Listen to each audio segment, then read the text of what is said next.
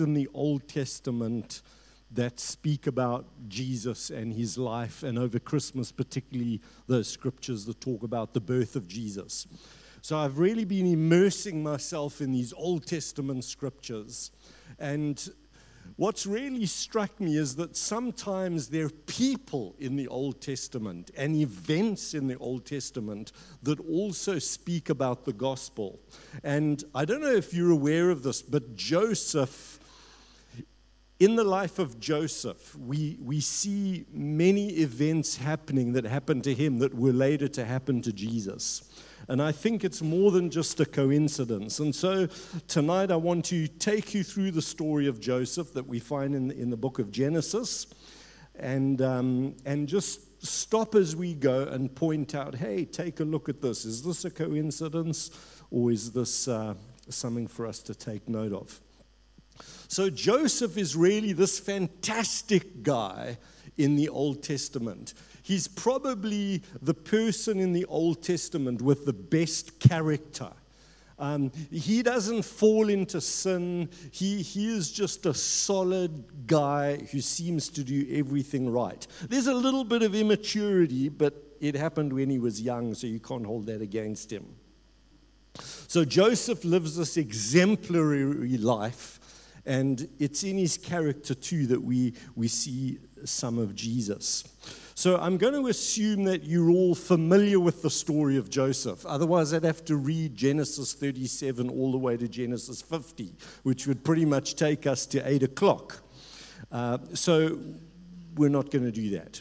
So the story is set in the 15th century BC, and we read in Genesis 37 the following.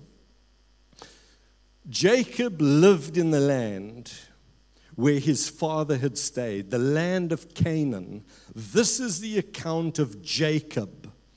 Joseph, a young man of 17, was tending the flocks with his brother. So this is how the story starts. Jacob, as you know, was the guy who became the father of the 12 tribes of Israel. He pretty much fathered all of the guys that then became the various tribes. But it's a very complicated family, because this was a family where Jacob got tricked into marrying the woman that he didn't love.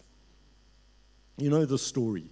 It was like he worked for 7 years before his father-in-law would agree that his daughter Rachel, that he was head over heels in love with, could marry him. So he worked hard for 7 years. And then eventually it came to the wedding, and she came obviously heavily veiled, and there was a lot of partying, and they had a great honeymoon. And when they woke up in the morning, he found out that he'd been tricked, and he was married to his fiancée sister. But he didn't give up. He then worked another 7 years and finally got to marry the woman that he really loved, which was Rachel. So this Leah character is having lots of babies, and that was regarded as being a really good thing, particularly if you're having lots of sons, and she was just churning them out.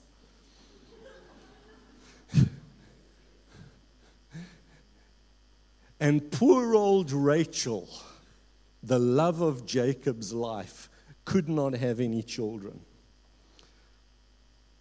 And can you imagine the heartache, month after month after month, disappointment after disappointment, year in and year out? And then in verse 22 of Genesis 30, we read, God remembered Rachel. He listened to her, obviously all her prayers, and opened her womb. She became pregnant and gave birth to a son and said, God has taken away my disgrace. She named him Joseph. And this explains why Jacob loved Joseph more than any of his other sons. Firstly, because he kind of had like a miraculous birth. I mean, Joseph was born to Jacob in his old age. Perhaps we could say of Rachel, she was beyond years, if you know what I mean. Like the Bible uses that phrase of some people.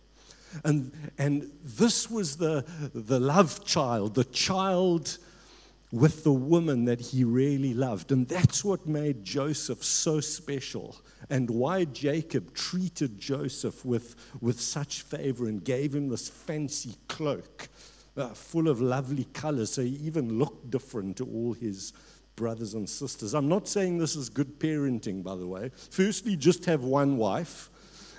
And then secondly, treat all your kids the same. Okay, because that's what works well in life.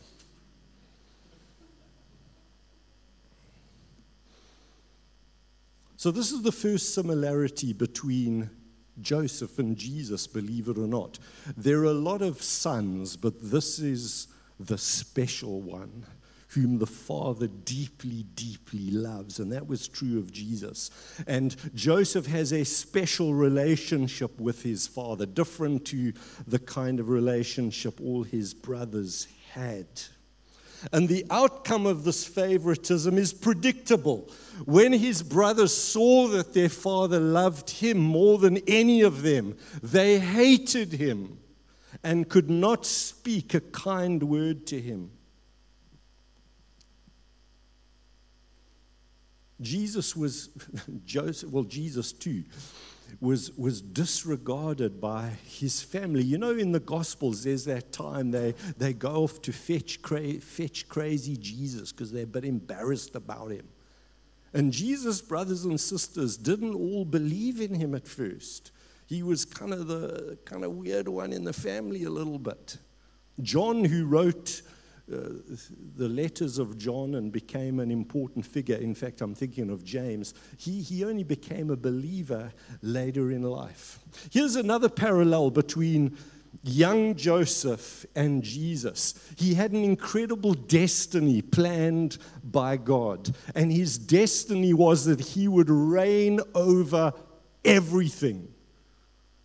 And that was Jesus' destiny as well. But at first it was Joseph's. And God used to speak to young Joseph. He would have these dreams. One of his famous dreams, maybe you sung about it at school, in Joseph and the amazing Technicolor Dreamcoat. Any of you sing that? Or was it just me? It's quite an enjoyable little musical. I've forgotten it. I'm getting distracted now by all these memories of junior school. Where am I? Okay, he had a dream. That's it. He had a dream. So he dreamt there were these 7 fat, thin cows. And then he dreamt there were 7 fat cows. And then the thin cows ate all the fat cows, and the thin cows were still thin. Oh, sorry, I'm getting muddled up. That's not Joseph's dream. That's the Pharaoh's dream that comes later. Gee, you can see it's been a long year, guys. Wow. I'm really needing a holiday. Okay, yes, that's the dream. Thank you, Brad. Gee, it's even in my notes. Okay, so this dream is not about cows. It's about wheat sheaves. And there are 12 wheat sheaves, and in another dream there's the moon and the stars, and Joseph is the main sheaf, and everybody is bowing down to him. So he shares this with his brothers and his parents, like, hey, I had this dream, you guys are all worshiping me, bowing down. Isn't that awesome? Okay, no, not so awesome. His brothers said, do you intend to reign over us? Will you rule us? And they hated him all the more because of his dream and what he said. And his brothers were jealous of him. And you'll notice that that's the reason why the Pharisees wanted to kill Jesus. They were jealous of him because of his claims that he was going to rule over everybody, that before Abraham was, he was. And then as the story progresses, he goes off to visit his brothers, a little bit like David when he went to visit his brothers before he whacked Goliath. So Joseph's going to visit the brothers. They see him at a distance. Here comes the dreamer, they said. come, let's kill him and throw him into one of these cisterns, and we'll just make up a story that a ferocious animal devoured him. Then we will see what comes of his dreams. And so he is, in fact, rejected by his family. His brothers betray him, and he's thrown into a pit, and that's also can be a metaphor. It often is in the Psalms for being in deep, deep trouble. One of the other parallels that we see here is that he's then sold into slavery. They suddenly realize, the brothers, hey, instead of just leaving Joseph here to die, we can actually make some money out of the situation. I mean, that's better than just killing him. As they sat down to look at their meal, they saw a caravan of Ishmaelites coming. The camels were loaded. And so they decide to sell Joseph. And somewhere it tells us, yes, down the bottom, third line from the bottom, they sold him for 20 shekels of silver. He's betrayed by his brother, and he's sold for 20 shekels of silver. And you may be thinking, but hey, Jesus was sold and betrayed for 30 pieces of silver, and that's because of inflation.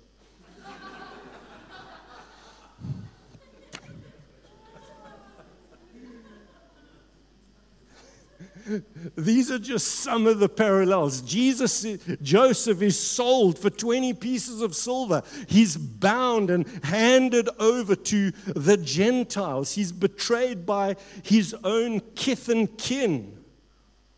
These are all pictures of what's going to happen to Jesus. Verse 31 is also significant. We're told they got Joseph's robe, slaughtered a goat, and dipped the robe in the blood. And you'll remember that when Jesus was betrayed, handed over, and crucified, that his robe also would have been covered in blood after he was flogged. And his robe is also examined, and the guards at the foot of the cross cast lots as to who's going to get his bloodied robe. Other parallels is that lies are made up about both Joseph and Jesus. For Joseph, the story is concocted. A lion must have killed him because we found his technicolored coat and it's covered with blood. He must be dead. The story was made up about Jesus. Someone came and stole his body in the night.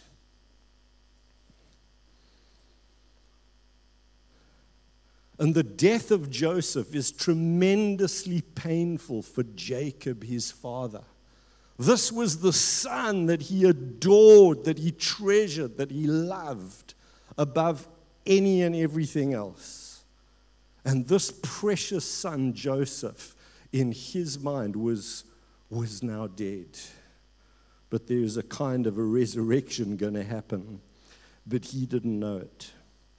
Another parallel here with the story of Joseph and the story of Jesus is that Joseph moves from a place of abundance, from being in his father's presence where he was treasured. He moves and becomes a slave. And we see that happening in the life of Jesus as well. The Midianites sold Joseph in Egypt, and now he's a slave. It reminds me of Philippians 2, where it talks about Jesus being the Son of God in this place of blessing and favor, not in a technicolored coat, but in glory, in honor. He too becomes a slave.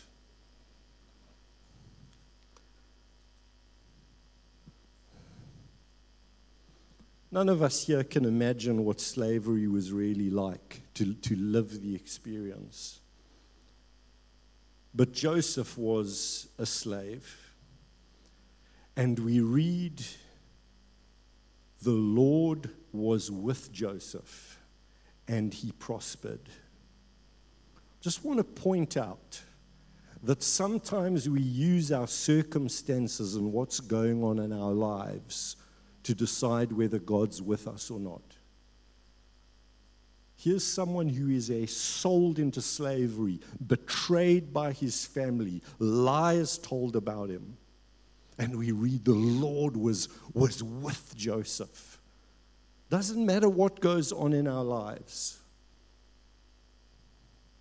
We can still experience the favor of the Lord upon us, regardless of what seems to be going on around about us.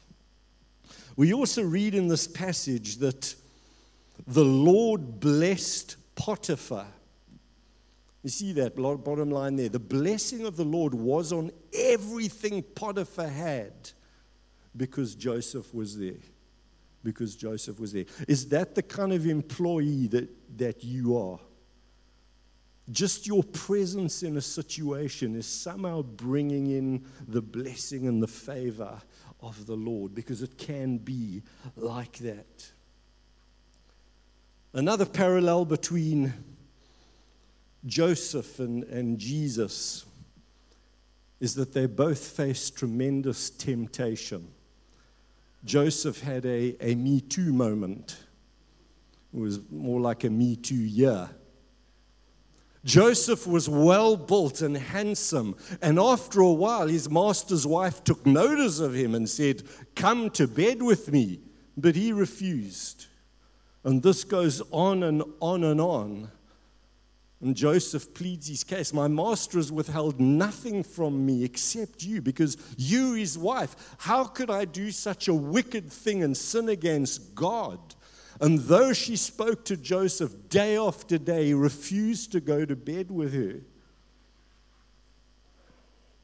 or even be with her. This is a remarkable situation when your boss's wife is trying to have an affair with you. And as a slave, Joseph must have felt some sort of entitlement. I'm here slaving away for nothing. Now's my chance to get something out of this situation. But his faith comes first. His faith comes first. And one day when they're alone in the house, verse 12, she caught him by his cloak and said, "Come to bed with me." But he left his cloak in her hand and ran out of the house. She called her household servants. "Look," she said, "this Hebrew has been brought to us to make sport of us. He came in here to sleep with me, to rape me, but I screamed." It's amazing how people's emotions can change, right? After passionately pursuing this guy for who knows how long, now she hates him. And when hubby eventually comes home, Joseph is falsely accused of rape and thrown into prison.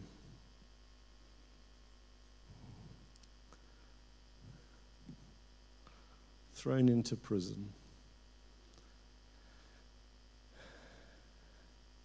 And once again, even though Joseph's in prison, now he's a slave who's falsely accused, who's in prison, the Lord was with him. And the Lord showed him kindness and granted him favor. And even the whole prison prospers once again because the Lord was with Joseph.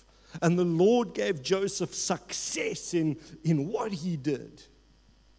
There was such an anointing on Joseph that wherever he went, there was blessing and peace and success. But do you notice that in this terrible situation, again we're told the Lord was with Joseph. And then in prison, he starts to exercise his spiritual gifts. Two guys have dreams and they're disturbed about the dreams. And they come to Joseph and say, "Hey, Joseph, what are these dreams I'm having?" And unlike much personal prophecy today, which always tends to be good news, this was, "You're going to die, you're going to live." The cup bearer and the baker. And they have dreams. Joseph interprets the dreams, and it comes to pass. The one is put to death, the other restored to his position. And Joseph is able to say, do not interpretations belong to God? He gives God glory. And as I pointed out, the one is saved and the one is lost. This also reminds me of Jesus when he's in his darkest hour. There are two men with him on the crosses with him. One is saved, one is lost. And then there's a bit of a gap in the story. And we just read this, when 2 full years had passed. Like that was Joseph just chilling in prison there for 2 years. It's just a sentence in the Bible, but he had to live those days. When 2 years had passed, the Pharaoh had the dream. I don't have to tell you the dream now because I told it to you earlier. Thin cows, fat cows. Thin cows eat fat cows, thin cows still thin. And the Pharaoh's very upset. I've had this crazy dream and I don't know what it means. Verse 12, I remember when you were in a bad mood that day, verse 10, and you imprisoned me and the chief baker, the guy you killed. Each of us had a dream the same night, and there was this young Hebrew guy there, and he told us the meaning of our dreams, and he was spot on. So they sent for Joseph. And like Jesus, who said, I only do what I see the Father doing, Joseph says, look, this is not about me, but God will give Pharaoh the answer to his dreams. There's that scripture about Jesus saying, I only do what I see the Father doing. The Son can do nothing by himself. He only does what the Father tells him. It's similar to Joseph's attitude there. And Joseph interprets for Pharaoh what the thin cow, fat cow dream is all about. It's not a new weight loss program. Well, it's about a weight loss program.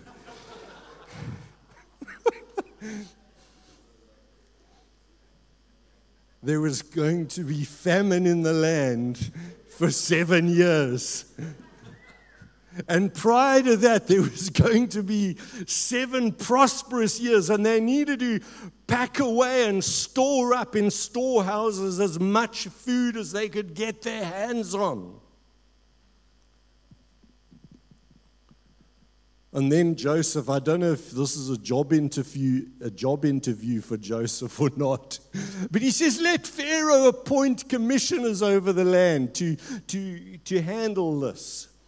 And Pharaoh's pretty taken in by Joseph. Can we find anyone like this man, one in whom is the Spirit of God? Then Pharaoh said to Joseph, since God has made all this known to you, there is no one so discerning and wise as you. You shall be in charge of my palace. I hereby put you in charge of the whole land of Egypt. Boom! That's the fulfillment of Joseph's destiny right there. And all of those dreams about the sun and the moon and the stars bowing down to Joseph, all of those sheaves of wheat gathering around his sheave and bowing down, it's all about to come true. It's all about to come true. And Joseph is made the 2IC in the one superpower of the world at that time, Egypt. Again, this is like Jesus, who is God's 2IC, who is God's prime minister. We read in 1 Corinthians 11, verse 3, that the head of Christ is God. Just as Pharaoh said to Jesus, I'm going to raise you up, give you a new name, come and sit at my right hand. That's what God the Father says to Jesus. Because you've humbled yourself, now you're going to be exalted and given a new name. Be seated at my right hand. Joseph receives a new name, and Joseph begins his public ministry when he's 30 years of age, just as Jesus did. God blesses Joseph, and he has children. One is called Manasseh, the other Ephraim, which is why there's no tribe of Joseph. There's the 12 tribes, because it became the tribe of Ephraim. And Joseph can say, he calls him Ephraim, because God has made me fruitful in the land of my suffering. Amen. Isn't that amazing? But we're just getting warmed up here. It gets so much better. Come on. And all the countries came to Egypt to buy grain from Joseph, because the famine was severe in all the world. Notice Joseph is now the savior of humankind. The whole known world has to come to Joseph to live. It's a picture, he's a type of Jesus. Jesus says, I am the bread of life. Joseph fulfilled that role at this time in history. And to cut a long story short, the brothers in Canaan are forced to also leave the promised land and to go to Egypt. And they arrive there to beg for food. They're at death's door, perhaps. And when Joseph's brothers arrived, they bowed down to him with their faces to the ground. As soon as Joseph saw his brothers, he recognized them, but he pretended to be a stranger. And they're speaking through an interpreter, because Joseph's now fluent in Egyptian. Where are you from? You from Canaan. And tell me about your family. Okay, I'm jumping ahead a bit. Oh, your old man's still alive. I'm pleased to hear that. Oh, and in his old age, he's had another child, a Lat Lamaki, through Rachel, called Benjamin. At this point, the floodgates open. Verse 2, he wept so loudly that the Egyptians heard him. But he doesn't let on why he's crying. He's just overcome with seeing his family, hearing that his father is still alive, discovering he's got a brother. Joseph is so moved by this. Now he starts to test his brothers. He wants to see if they've learned anything, if they feel any remorse at all for betraying him. So I won't tell you the whole story because it takes a long time.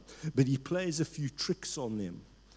And he kind of manipulates the situation, and he forces them to bring little Benjamin now. He must show up because he's labeled them as spies.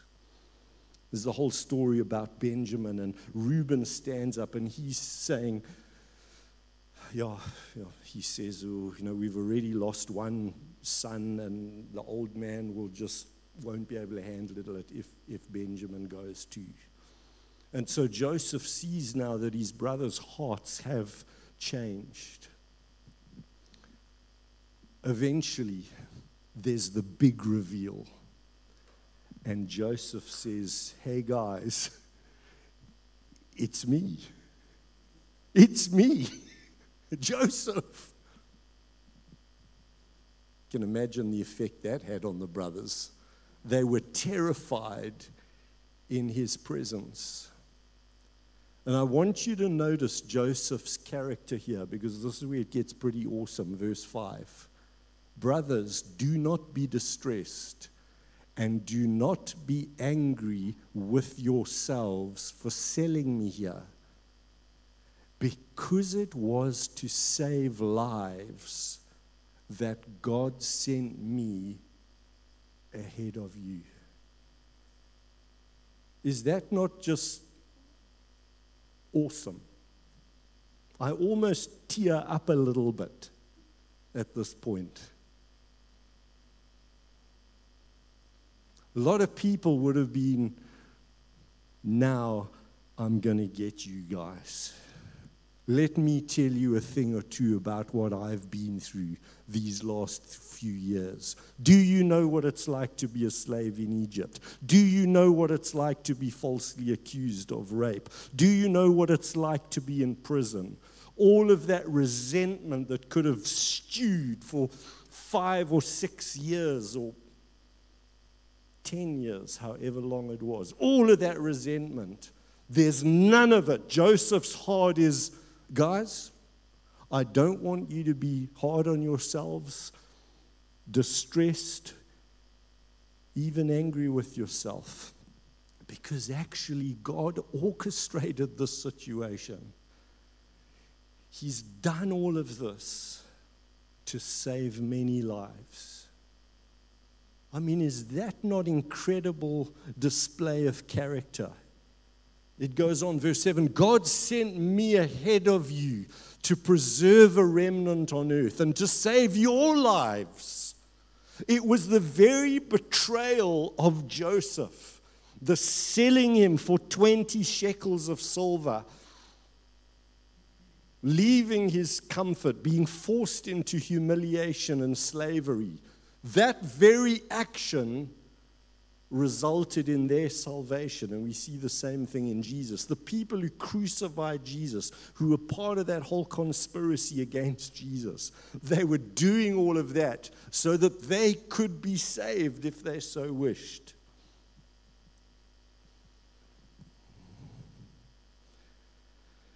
And then there's this awesome reconciliation and lots of howling and kissing and crying. That's verse 15. And then again, we have this wonderful theological statement. This is after Jacob has now died. And now the brothers think, okay, now that dad is dead, he's been waiting for dad to die, so now he can torture us. But Joseph says to them, don't be afraid. You intended to harm me, but God intended it for good, to accomplish what is now being done, the saving of many lives. You see how profound that verse is theologically? Sometimes people can do evil things, terrible things to other people. Like when Jesus was crucified and people did that to him. When people sometimes do evil and terrible things to us, this is also true. That God is at work in all things for the good of those who've been called by his name and who love him. And finally, we read that Joseph died and became a mummy.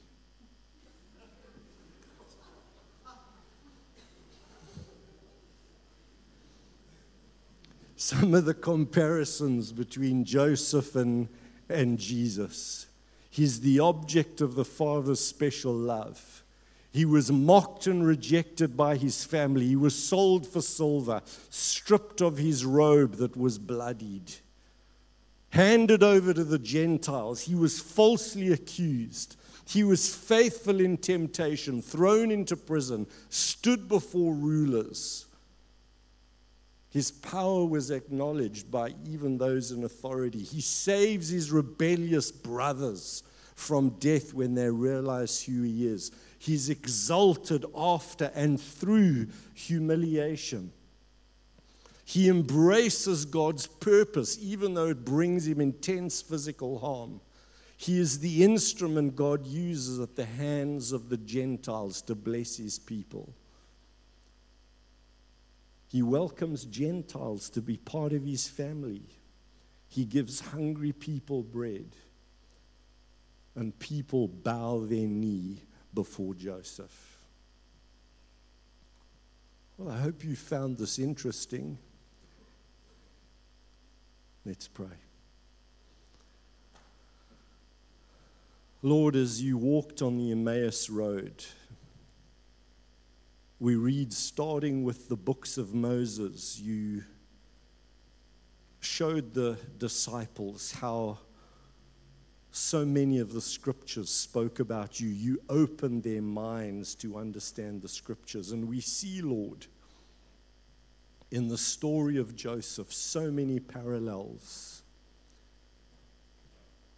It doesn't seem like it's coincidental. Thank you, Lord, for all that we learn from Joseph, his impeccable character, his resentment-free living,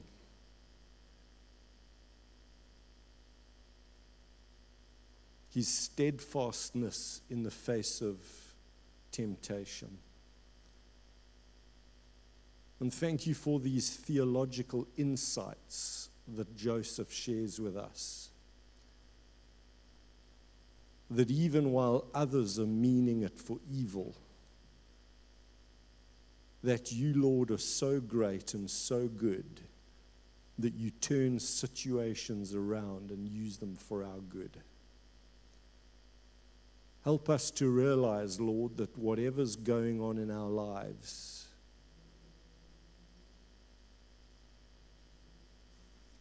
whatever terrible things may befall us,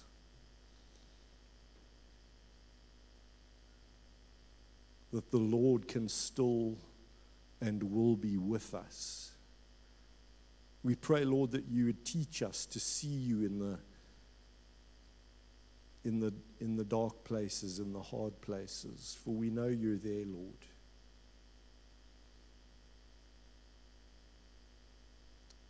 We pray this in Jesus' name. Amen.